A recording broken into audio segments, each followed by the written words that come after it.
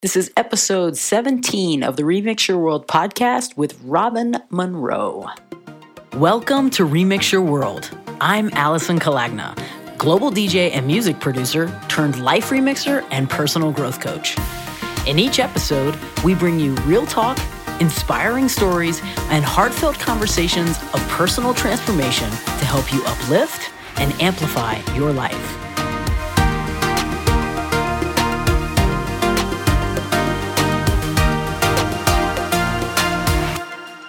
This is the Remix Your World podcast.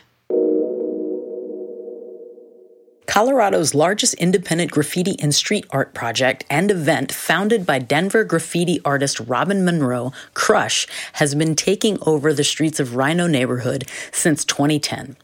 With a passion for graffiti and street art as well as his community, Monroe aimed to create an event that showcases the amazing artistic talents he saw not only in Denver, but also across the world. Crush celebrates art, urban beautification, creativity, and culture by enriching our community through an arts festival like no other. We believe that public art leads to an improved community as a catalyst for safety, cleanliness, creativity, and conversation. Centered around empowering artists, Crush is committed to reflecting and diversifying the urban landscape and the unique voice of a community, bringing art out of the galleries and into the streets. Crush started and still finds its home in the RiNo Arts District, which defines itself as a community where art is made. Crush celebrates the craft of graffiti and street artists who bring life to walls while maintaining the unique cultural identity in this rapidly evolving community. The annual event transforms streets and alleys into open-air galleries.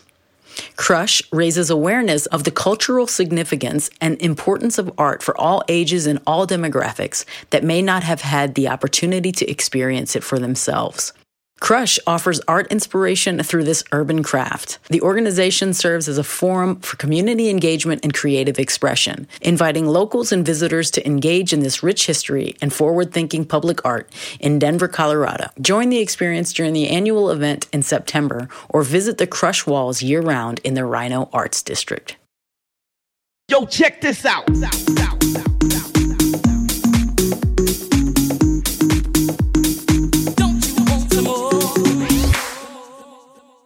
What's up, world? It's episode 17 of the Remix Your World podcast with me, Allison Kalagna, and today I'm talking to Crush Walls founder Robin Monroe.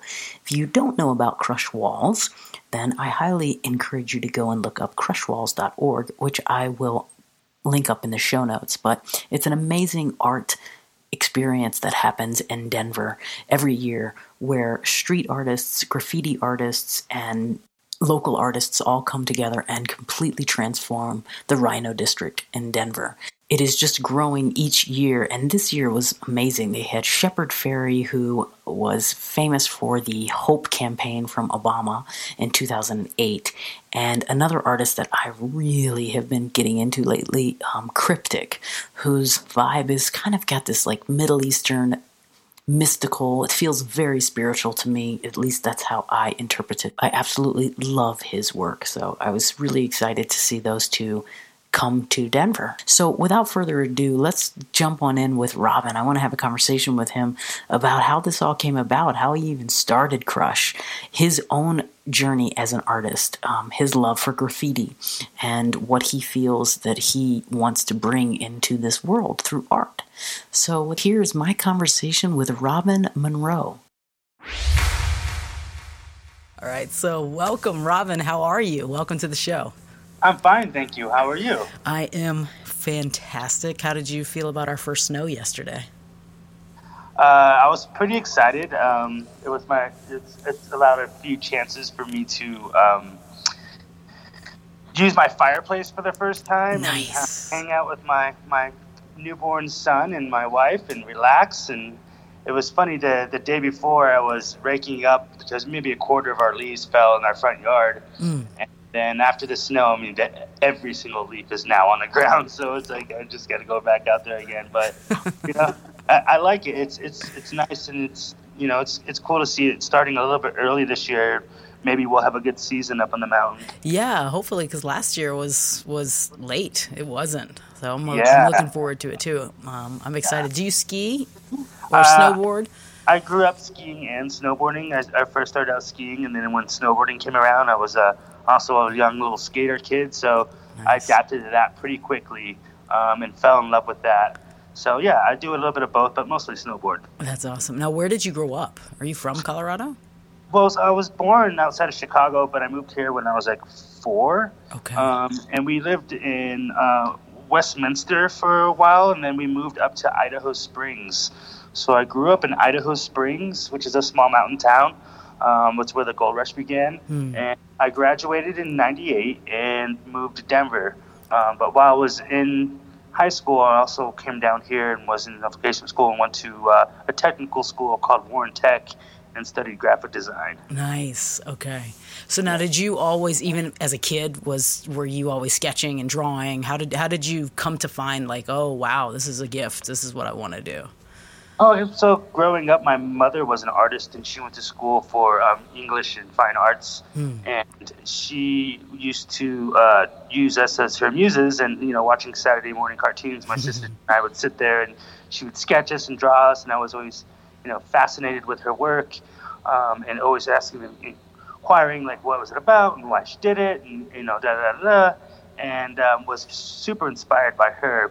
My father, on the other hand, was a computer science guy, and I would ask him to draw something, and he couldn't draw a stick figure, and I would just look perplexed, like I thought everyone had this gift, So I was inspired as a young man by my mother, and then really into comic books and that kind of type of thing, and I was never like what I would consider like the popular type of kid. I was kind of introverted.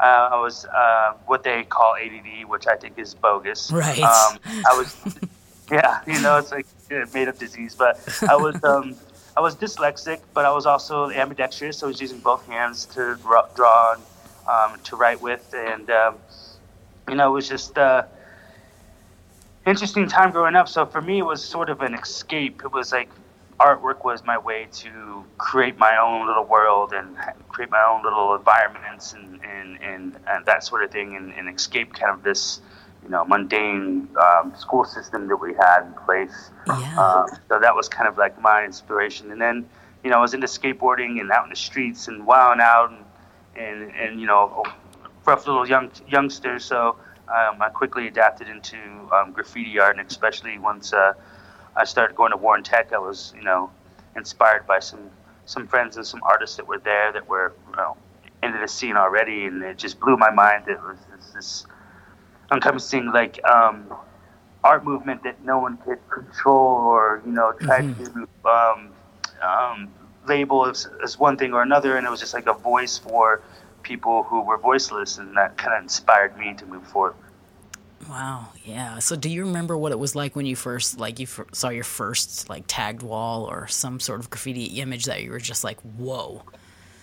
Yeah, I guess it was more like magazines and and things back then. But when I was in junior high and high school is when the internet came out, and I started, I was able to reach a lot further and to see, what artists were doing and where things were going on around the world in other cities and that sort of thing. And that kind of just was awe-inspiring, seeing not just graffiti and tags and writing and stuff like that, but seeing full productions and full colored pieces and characters and it was just amazing to me.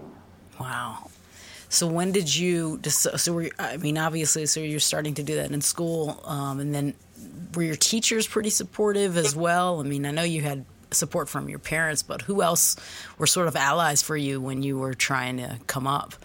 Well, I didn't do very well in school to begin with. Like I said, the ADD thing and dyslexia, and once they start labeling you, things like that, they start looking at you differently. So in high school, I had a teacher, my art teacher, Mrs. Unselt, who was a huge support. And by the time I was freshman, junior, I was in senior portfolio already, and she just had an adoring support system in that class.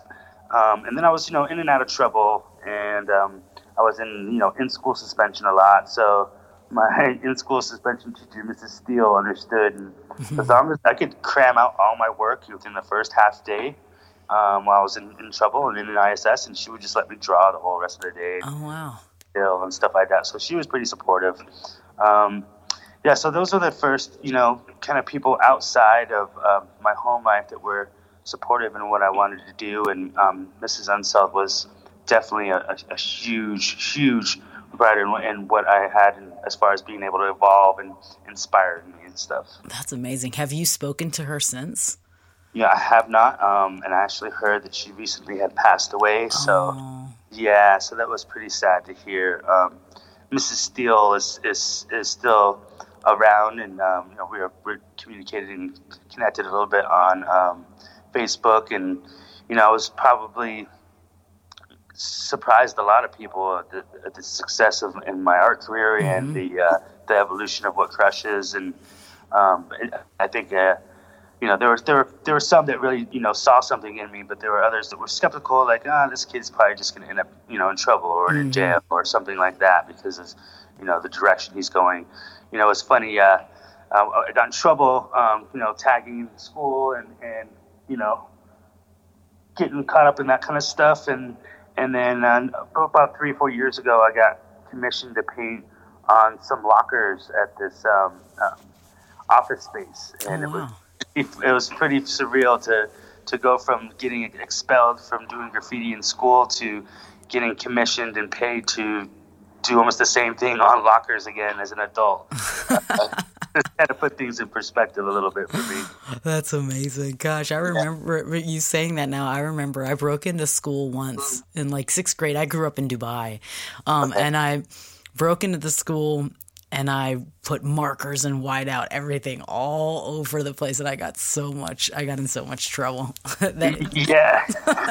Oops. It was me and my friends were just wrecking stuff. Yeah. And, everyone kind of used my locker because I didn't use it for books or anything like that, so everyone used my locker, and it was the bottom locker, so it was easy if you just hold up the little lever, the latch, and just kick the bottom corner, it'll just pop open. So everyone kind of had all their stuff stashed in there, and the school was cracking down, and they were pulling people in, and they finally pulled me in, and then they searched my locker, and they found like all of our paraphernalia in there, and then I got expelled, and I got sent to a different school, and in-house kind of treatment, problematic kids school down here in Denver, and then did a better part of my junior year there. So after that, like my senior year, I kind of got my shit together and graduated by the skin of my teeth, but still was able to do so. So I actually did make my parents proud. I graduated on time and, was able to, pull through. Oh, that's amazing. So when was this idea, how did the idea even come up for you with Crush? What was happening at the time that then you thought, I have to do this? Well, I was super inspired by events like Scribble Jam, things like that. I was heavy into the hip-hop scene in the community. I was going to school again for graphic design and was working construction, and then soon phased into doing kind of faux finishing, like decorative painting, like in houses and stuff like that, kind of high-end painting. I was still skating and writing graffiti and being a wild young man. And I became a resident artist at Exto Event Center, and I had been painting murals all over the city, and word of mouth was always like the best way to get work. And a lot of times it was, hey, can we just paint your wall? It looks like you've got a graffiti problem. And then they would just allow us to paint and do whatever we wanted and have free expression. And then that rolled into actually doing, more characters and background stuff, and then getting commissioned to do that. So going back to being a resident artist at Exto and Trax, they would hire me to do murals on the inside for, different events they were doing, whether it be Halloween or New Year's or Pride or whatever. I would always do like a theme murals inside for them. So they approached me and said that they had the alleyway privatized, and they wanted to commission me to do a mural there. So I started thinking, well, this is a great opportunity. So I asked them, hey, give me a stipend for the supply, and instead of like paying me a stipend, help staff an event that I want to do. So I invited all my friends. The first artist I brought out was Scribe with the DF crew. And, we painted and we had like a little jam, and it was all hip hop inspired. There was a breakdancing competition, MC battle, beatbox, like beat machine battle, and then just the graffiti art, the highlighted the graffiti art. To me, it was like a lot of times the graffiti artist, that's the hardest medium to, become relevant in and like make even a living off of. Like people weren't really making a living off of it, where, this is the only element that you can get arrested for, or like, stuff can get pretty crazy on the streets. So to me, it was cool to like give this movement a little bit bigger of a voice, and where like visual artists a lot of times were always, not getting paid, getting the shaft, you know what I mean? Like come out for exposure, whatever it may be, which is all fine, but people die from exposure. Yeah. Yeah, we're artists. You have to make a living also. Totally. So to me, it was like this was inspiring for me to help elevate this part of the scene, and try to elevate the Denver community, because I felt like the Denver community was overlooked a lot. There's amazing talent here, and I felt like a lot of times when people started to make it, they would move to New York or California or somewhere else, because it just was not a huge graffiti scene that was recognized, and there wasn't a lot of a huge contemporary art scene, for lack of a better term, and what everyone thought like this was a small cow town. So that kind of what inspired me to help elevate this event. And at the first couple of years, I was trying to figure out, what do I name this? What's the point? Like what's the direction? Like how do I make this catchy? Make it appealing to everyone. And the first year I called it Universe Juice, which is kind of like you get the juice. It's like you got to go into it. You're making it happen. Yeah. The second year I actually ended up moving it down a little bit further. I met a gentleman named Ken Wolf, who owned this property further south, and had some bigger walls that were easier to see and approach. And the first year I did it down here, it was called Chi Alchemy. And the reason for that was the gentleman that introduced me to Ken owned a gym over here, and it was called Chi. And to me, it was like Chi is like the energy that flows through everything. Yeah. But then alchemy is the ability to turn something into, or nothing into something. Like being able to just create with whatever elements you have, and being able to make, turn coal into gold type thing. So that's kind of that kind of evolution that kind of started and ended up being to where it is now. For the short run, things have definitely evolved over the years with the number of people that I've worked with, and I think we can get back into that a little bit further down the road. Yeah, I mean it's amazing where it has come. So, do you remember your first sort of roadblocks that kind of hit, that you came up against, and like a moment when you were kind of like, oh man, I can't do this. I'm taking on too much? I think it was super heavy graffiti based for a long period of time, and I had a lot of writers out here from the East Coast, West Coast, and there was no street art, and then it quickly started getting to where when we had the event, graffiti was popping up all over during the event, and unwanted areas, and and the light would shine on me like, this is something that you're creating, and that you're the cause of this problem, when in all reality it was already happening in this neighborhood to begin with. But being now that I was on the forefront of like this evolution of this event and this culture, I had to kind of step up. So in doing so, I had to allow other types of artwork and artists to come in and help evolve it. So for the longest time, I was like kind of anti-street art and kind of whatever, blah blah blah. Those guys don't know what it's really about. But soon started to open up to allowing street art in, and elevating and helping, street artists and stuff like that, which actually turned out to be a blessing, because it opened my eyes to a lot more of this world and this culture. How many people maybe even do both, street art and graffiti? How many street artists started out as graffiti artists and that sort of thing? So, I had to make an adjustment, and since then, it's still about 50-50 graffiti and street art. But that was kind of the first roadblock was, what am I doing out here? What am I, like, cool, we got all the community, like the graffiti community, to come together and work well together and paint together, but what's the purpose of this event? Like, what I really started to think about what was my end all goal for this event. Right. So that was sort of the first roadblock was, the graffiti scene needs to be elevated and we need to have a platform, but also, like, there's other people who are in this scene who are doing things and making amazing moves and amazing artwork that I had, this built up, like, negative connotation about, these people aren't part of culture, but in all reality, we're all pretty much the same. So that was kind of the first roadblock, and it was hard at first, but it was very rewarding in the end. Yeah. It reminds me of almost like, in terms of music, right? So like in club music, it's like you have the mainstream music and then you have underground music, right? And it's like underground kids don't want to, like play with mainstream and vice versa, right? It's like this thing, but like it honestly, it's like the both of it together is what actually brings it to a bigger level, because it's like, I've always, somebody had asked me once, they were like, what do you feel about dubstep, right? And like, I'm not a dubstep fan, right? And I was always like, listen, whatever, I always felt this way. It's like all of those fad genres or whatever of electronic music always brings people back to house music.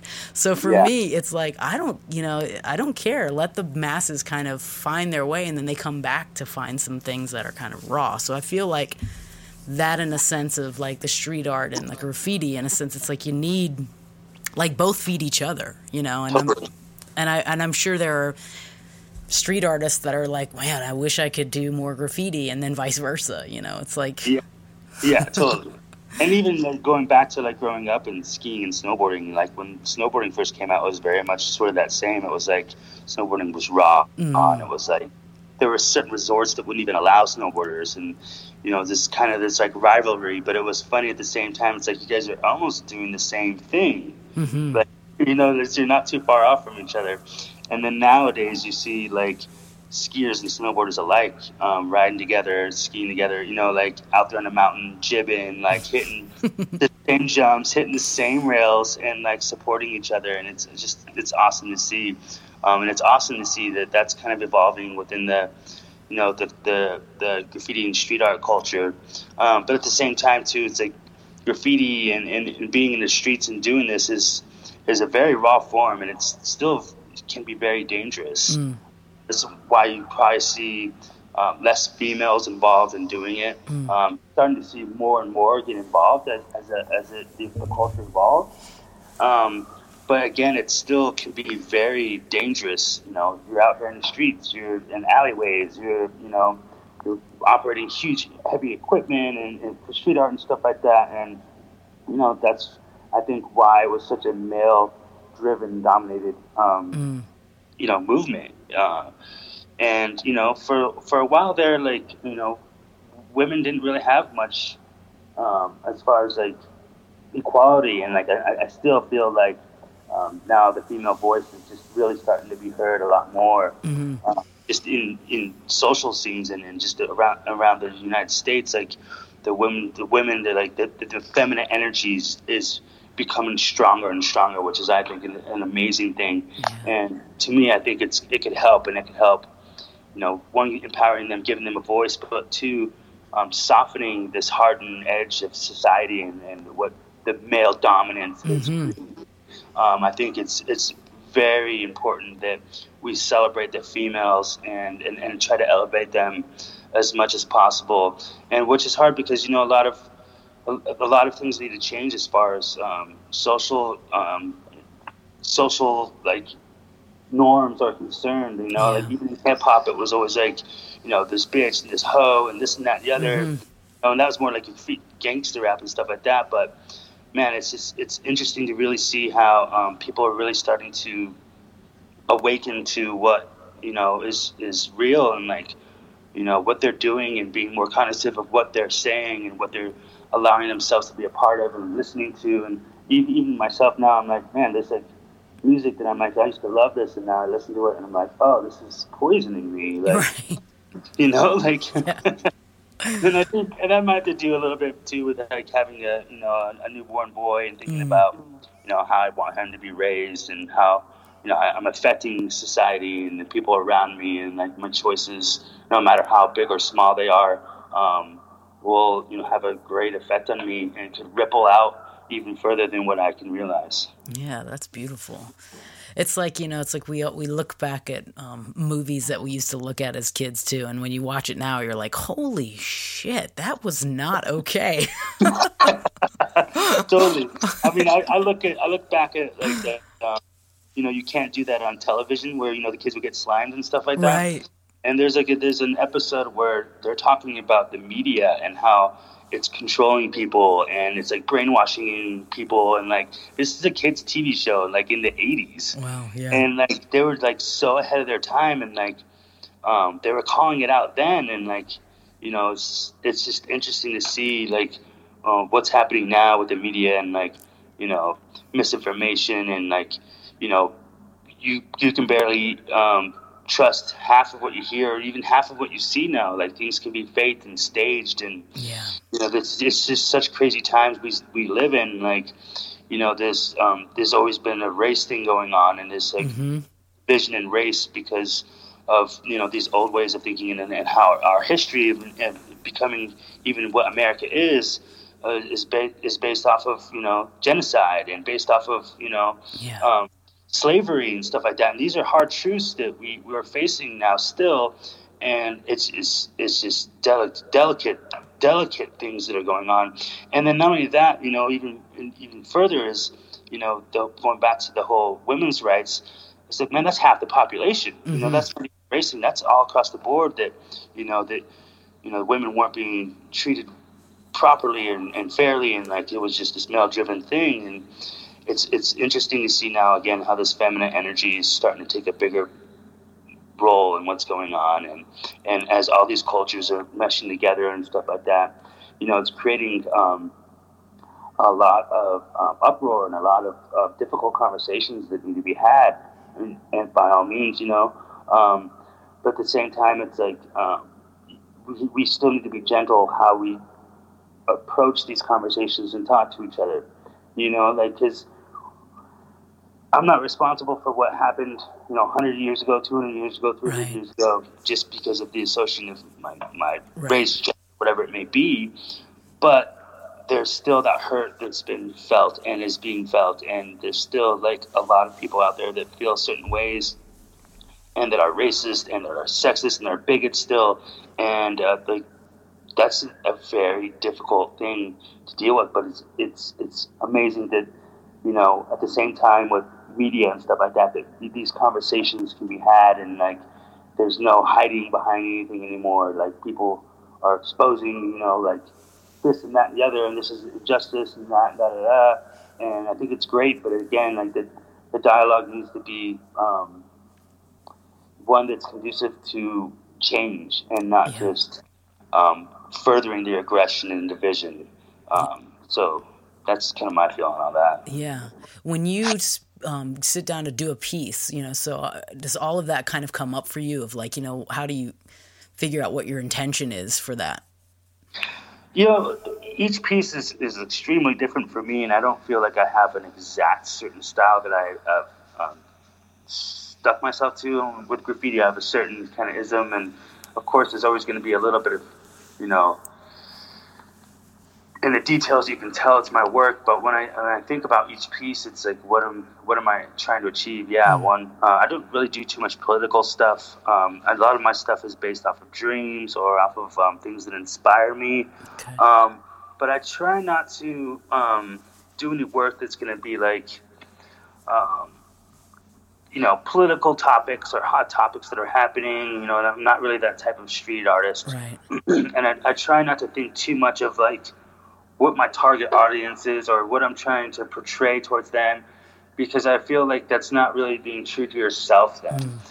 Then this is my own opinion about my work. So my work is like what's inspiring me and makes me, feel certain ways. Like when I was younger and I was more angsty and more, like angry at the world, it was definitely a little bit darker. But as I've gotten older, it's gotten a lot more softer and a lot more,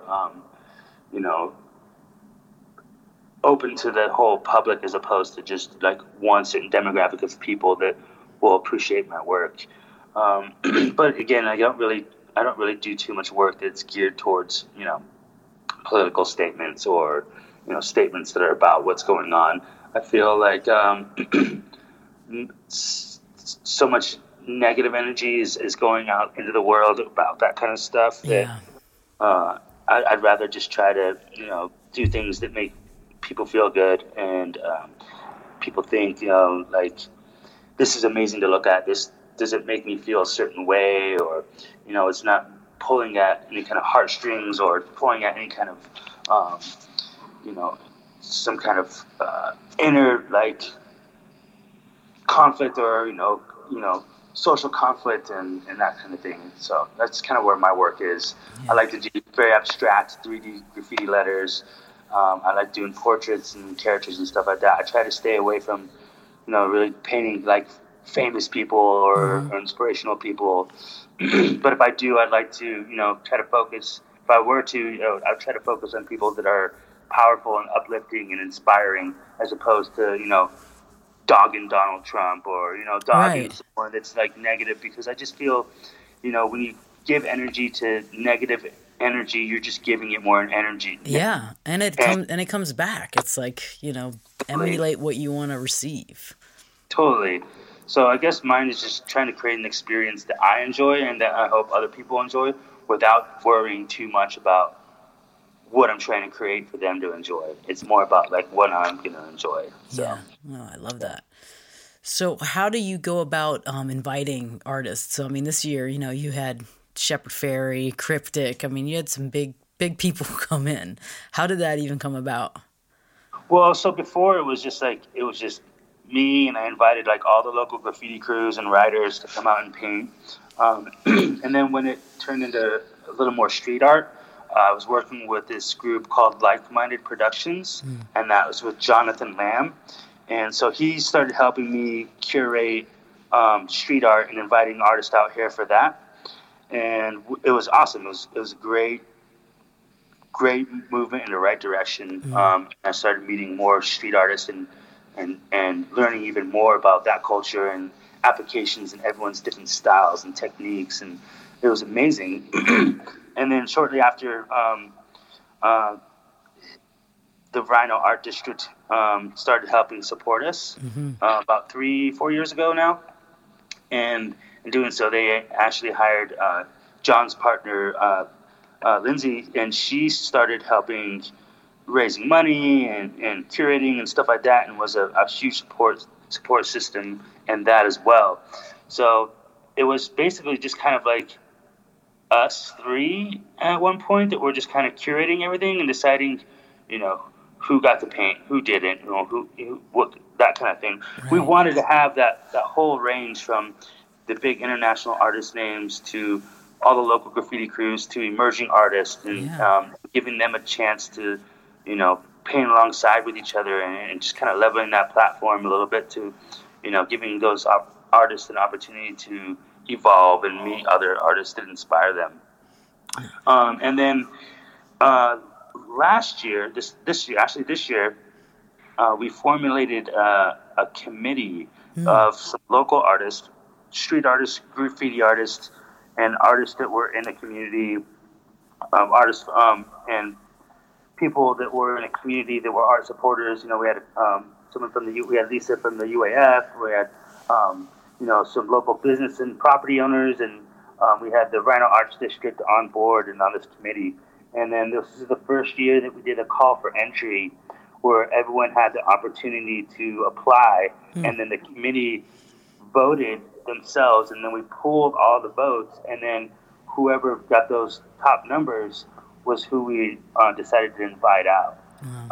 And then as far as the international artists, that was still something that was internally curated. Yeah. But I think this next year, I think it would be awesome to get the committee to come together and say, hey, here's our top 10 for each person, and then do that same thing and see, oh, this person made it across the board, so they're obviously coming in, stuff like that. Yeah. So my goal in doing so is to be able to provide the local artists and the local community a bigger voice in who participates, as opposed to it being curated by, me and a couple other people. Right. Yeah. Which worked for a while, but as this thing evolves and grows, I want everyone to, this is Crush isn't something that I own or I've ever owned. It's not like something that I want to be like, this is just mine. Right. This is my movement. This is a community-based movement, and the more the community is involved and the more the community has a voice, the better off we'll be. But the community has to be willing to step up and take that role and do so. So it's been interesting to see how it's evolved, but I'm really happy with where it's going and what this next year is going to look like. That's amazing. What do you envision, if you could fast forward 10 years from now, what do you envision Crush to be? Well, it's turning into like a 360-day type thing going on. I'm opening up a location here in Rhino called Headquarters. Nice. And it's going to be urban apparel, spray paint, small gallery space, but we're going to do tours and workshops and stuff like that, and provide a space where people can come year-round and learn about what we're doing.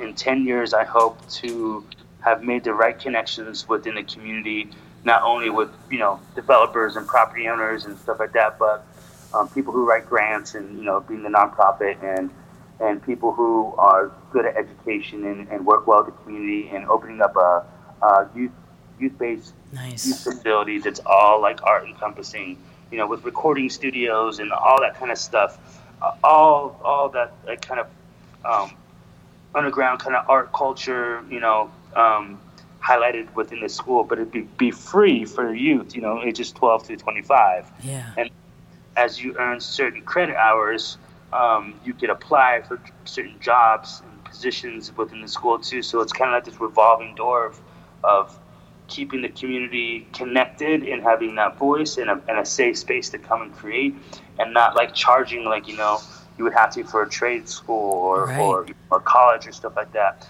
We have rec centers all over the place that, are practically free for people in the community to come and like build on their physical strength. Yeah. I feel like we need a place for the creatives to be able to gather and do the same thing and be able to participate in their growth and development without having to be charged an arm and a leg, or having to be brought up in a certain part of the community to be able to afford to go to a certain type of school to get that kind of education. Yeah. So that's kind of my goal in the next 5 to 10 years, is to try to get it evolved to something like that. And to me, I feel like this could be a huge social change and be a platform for people to come together and grow. I think it's amazing. I love that. I love the sound of that. I love the idea of that. You've got a yes from me to help you in music or in any way, in coaching, whatever. I'm a yes to it. I was inspired as a young man when I was living down here in Denver. There was this place called The Spot, and it was just like that. There was breakdancing rooms, there was recording studios, there was computer labs. We had the whole building inside spray painted and decked out with characters and graffiti, and nice. Every Thursday they did a free barbecue for the youth, and like you could do community service there, but then you could also get your GED and stuff like that. Wow. Which I think is an important part. But I want to stay closer to that root of having a space where these kids can come and create and feel safe within an environment. And you got to have, yes, the kids will be evolving into teaching positions and other parts and positions within that, but there's always still got to be like that committee or that group of people that oversees things and is making sure that everything is running right and things aren't getting weird and people are treating each other equally and that sort of thing. So it's going to take a while to build up to something like that, but I feel like Denver and even this 5 Points, Rhino, Globeville area, whatever you want to call it, Rhino Art District, all these surrounding neighborhoods is hungry for that. And I see the opportunity, and I see the potential for something like that to sprout here, not only here, but probably in all kinds of other cities. And I feel like we're in the motion for that kind of direction, and I'm just really excited to see, if that can all come together. I believe in you. I think it will. I'm excited about it. And I mean, Denver is like, I was just the other day, I was just like, God, I just love what is happening here. It's just like, it's becoming, man, it's just like growing and growing in all different directions, but like in a good way in terms of art. And I'm really happy to be in Denver. I'm glad. I left Miami, I think like 8 years ago, and came here, and it's been amazing. I love that.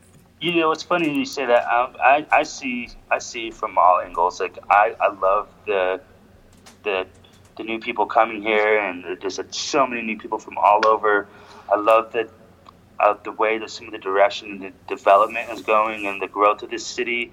But at the same time, I see and hear the voice of some of these other parts of the community that are talking about gentrification and inequality still. Mm-hmm.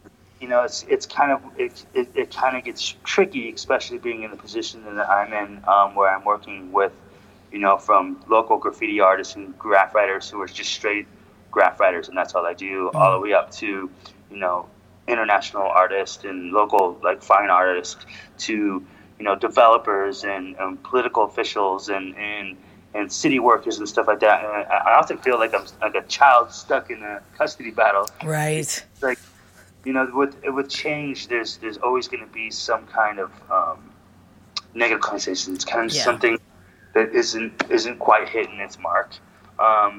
And I think it's as delicate as we would like to be. It's just the sad part of what it is. Like as areas develop, certain people and certain classes and unfortunately races kind of sometimes get the shaft on that, and it's a delicate conversation to have, and it's something I think that we could be more cognizant of and be more careful in our approach and redevelopment and that kind of thing, as far as like low income housing, mm-hmm.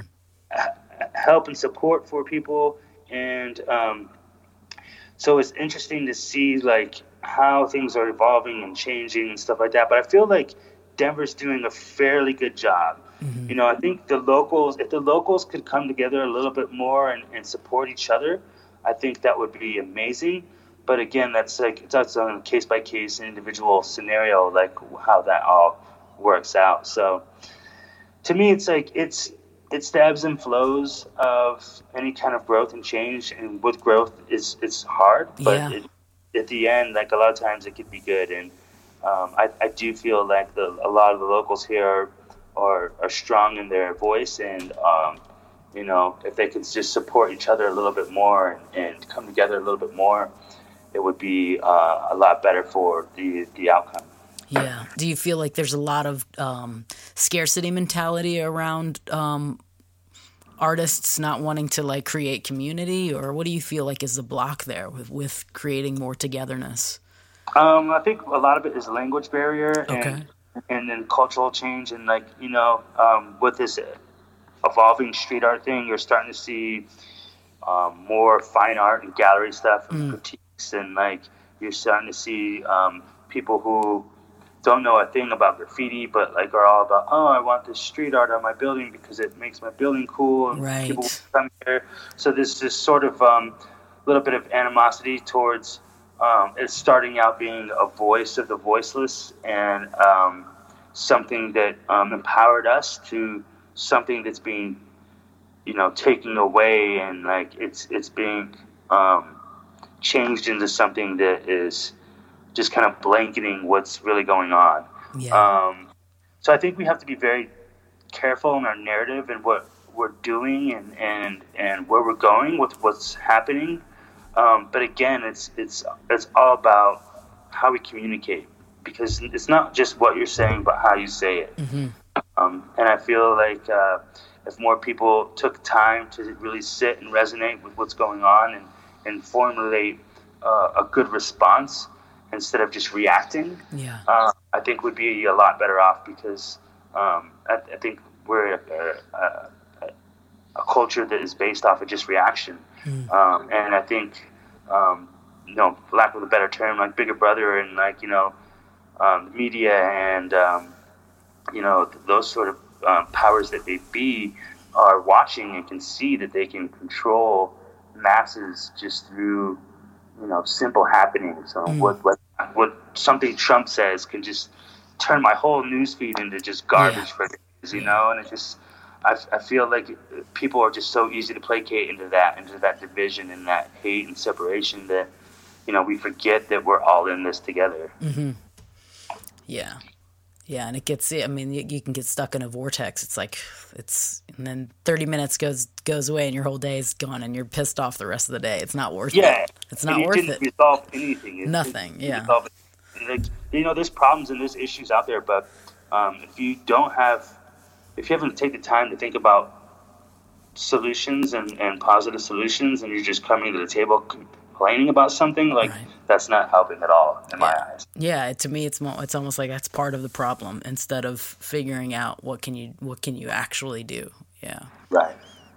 So I know that you are a brand new dad, Ronan. Is that how you say his name? Yes, ma'am. How how old is he now? Because he looks little. He's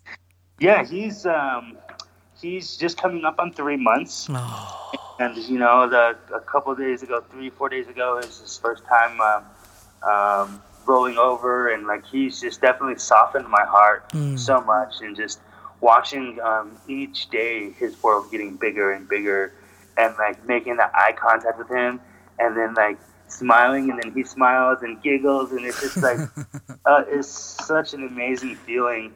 I had my first child. I have my daughter's almost 16, and she lives in Maine most of the time and comes out to visit out here.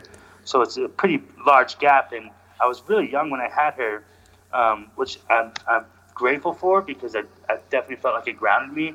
But I definitely feel like now I'm in a much better place, in a much better headspace, to be able to, dive into this a little bit more and feel a little more comfortable where, I've kind of already done this, so I know what to expect, and it seems a little bit easier and a little bit like less stressful this time, right? Because I was, again, I was young and I didn't know all the things, but now I'm like, oh yeah, he's drooling a lot. That means he's starting to teeth. Like, there's nothing to worry about. Like, it's like with your first child, it's like every little thing you're like, oh my God, what's happening with them?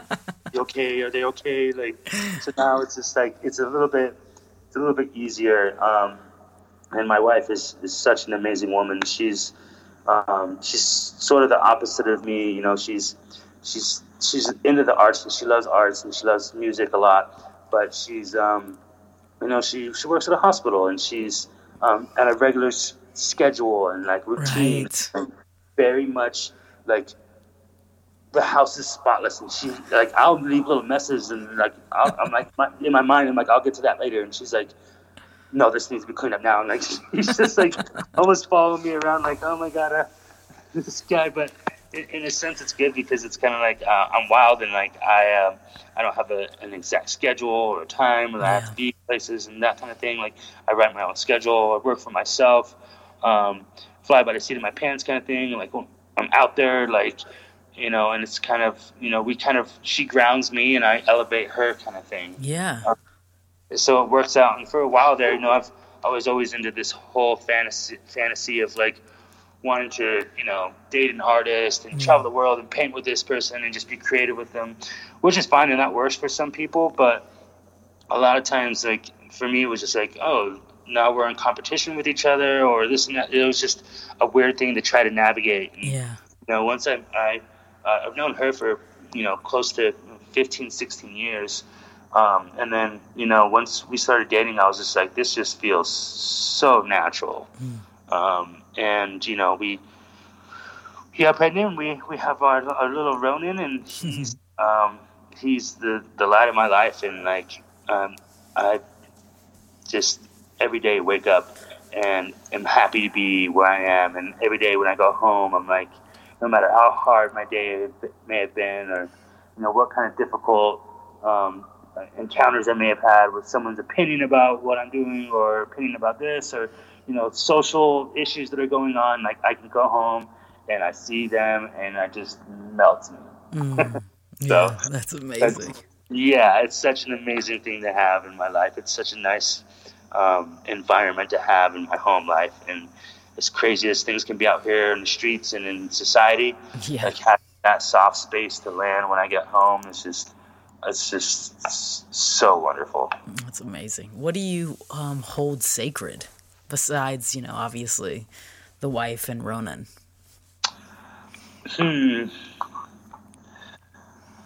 I would say still that ability to be able to create anything out of nothing. I joke around and say I could drop all this and leave all this and draw on napkins for the rest of my life. So just that being able to be a creative being, and as crazy as things may seem here in the United States, like really being aware of how fucked up things are in the rest of the world. Yeah.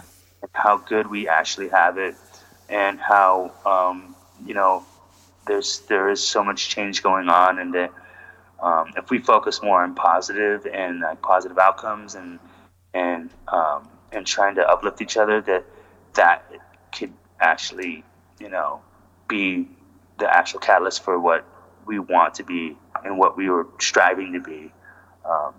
I had a thing, like, even with when Donald Trump got voted into office, and how everyone, like where I was hanging out watching the news, just started crying, and like everyone was so sad, and like all this negative energy and just mourning, and I thought to myself, well, what if everyone who felt this way instead stopped for a minute and like meditated and thought and like sent him positive energy, like, yo, you're in this position now, like, I want you to do good for us. Right. Instead of wanting him to fail. Right, and like wanting to be right. Like, I think people are so stuck on wanting to be right instead of wanting to be, with each other, like in present. Like, I think, I hold on to pouring positive energy into things, and pouring that positive energy out will reflect back on you.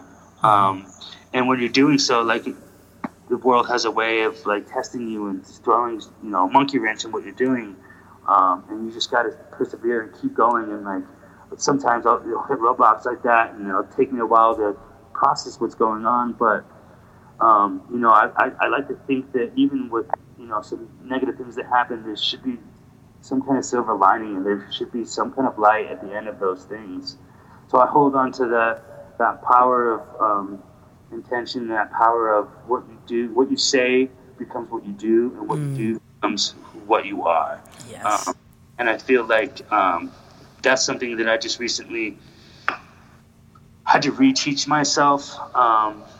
Things happened in my life, both my parents passing away, going through some struggling times where, may have found dark areas in my life that a lot of times artists sort of feed off of. Yeah. Some of our best work is when we're going through our hardest points in our life, which I think we should be able to change that narrative, and some of our best work should be when we are having the most powerful and like moving and inspiring and good times in our life. Yes. I'm tired of this narrative of the starving artist, or like he was so tormented, his work was so good. Like, I don't want to hear that shit anymore. You know what I mean? Like, I'm tired of that narrative of like, artists can't be business people. Like, I think the more artists that are involved in business, maybe the better business would be. And so I hold on to, like, the ability to create wherever, whatever, but being able to recognize, like, what am I doing? Is this for the greater good, or is this just feeding my ego, or feeding, into something that isn't serving me?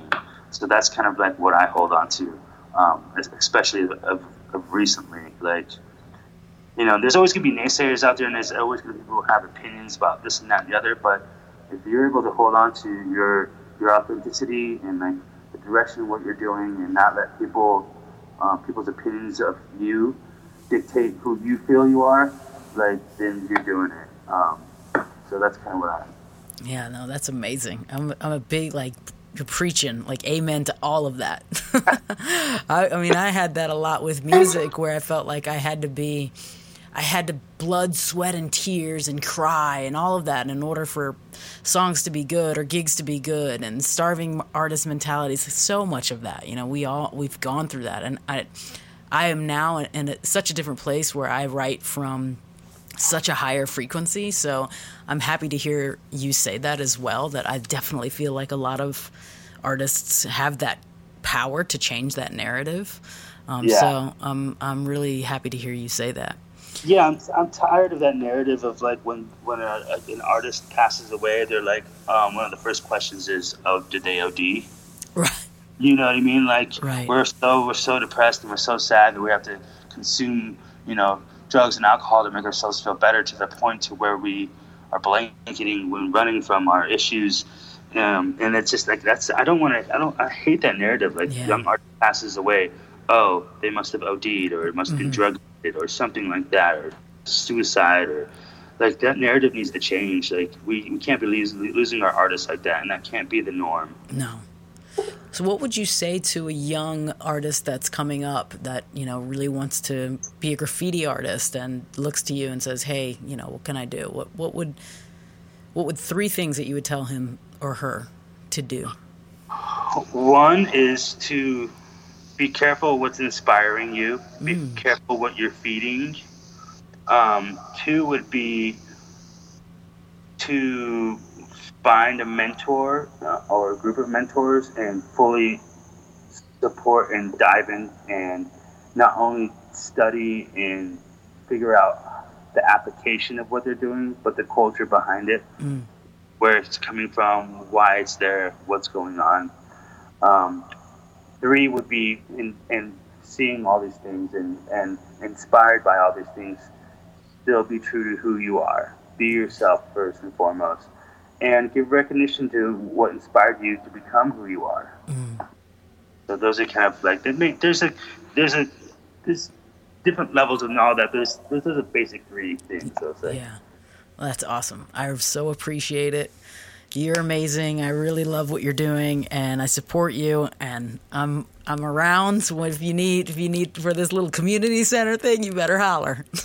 I appreciate it, man. I definitely will. You got the DJ music mentor right here. I got you. Yeah, and like I said, I love rec centers, and I love places where we can go and build our physical strength and our sports and stuff like that. But again, I feel like we need places like that for the minds. I need, you know, there's libraries and stuff like that, but I just think like there's a new formula that should be developed that could really help elevate community and change and invoke change. Yeah, it's like art is important, you know, music is important, creating it's so important. So yeah. And if you look at the study, like anthropology and stuff like that, they're always studying art. Art is the voice of the times of what's going on, and I think we need to just be able to elevate that a little bit more and celebrate it a little bit more and respect that a little bit more. I love that. So where can people find you? Where's the best way to find out about Crush Walls? People can find me usually, you know, I'm out here in the community painting, doing murals, doing workshops, doing activations and stuff like that. But you can find me at crushwalls.org. And there'll be, you know, updates and stuff like that. You can find me on social media, on Instagram at Dread ICRGOD. So that's Dread ICR God. You can email me at dread@coloradocrush.org. Well, thank you so much, Robin. It was a pleasure having you. You can come back anytime and tell us what you're up to. Thank you, Allison. So that's it for this episode. I hope you have enjoyed my conversation with Robin. If you did, leave us a review. It helps a lot, and I greatly appreciate it. I will also tag all of his information in the show notes so that you can connect with him on the socials and online. And if you're looking for a tribe that shares the same values as you, a tribe that is filled with like-minded creatives, a tribe that is supportive of your vision, mission, and dreams, then connect with me and your future best friends right now now on the Remix Your World Insiders Facebook group. Thanks for spending some time with me today, and I'll see you on the next episode. Take care. Come on, come on, come on, come on, come on.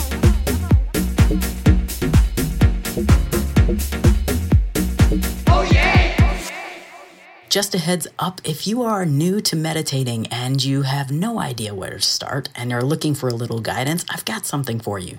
I produced something called the Mindful Mixtape, and I'll send it to you. It's 5 guided meditations led by me, all put to music. If you are interested in downloading this, text the words Meditate Now to 44222, and I'll send that to you now. Or you can find it at remixyourworld.com.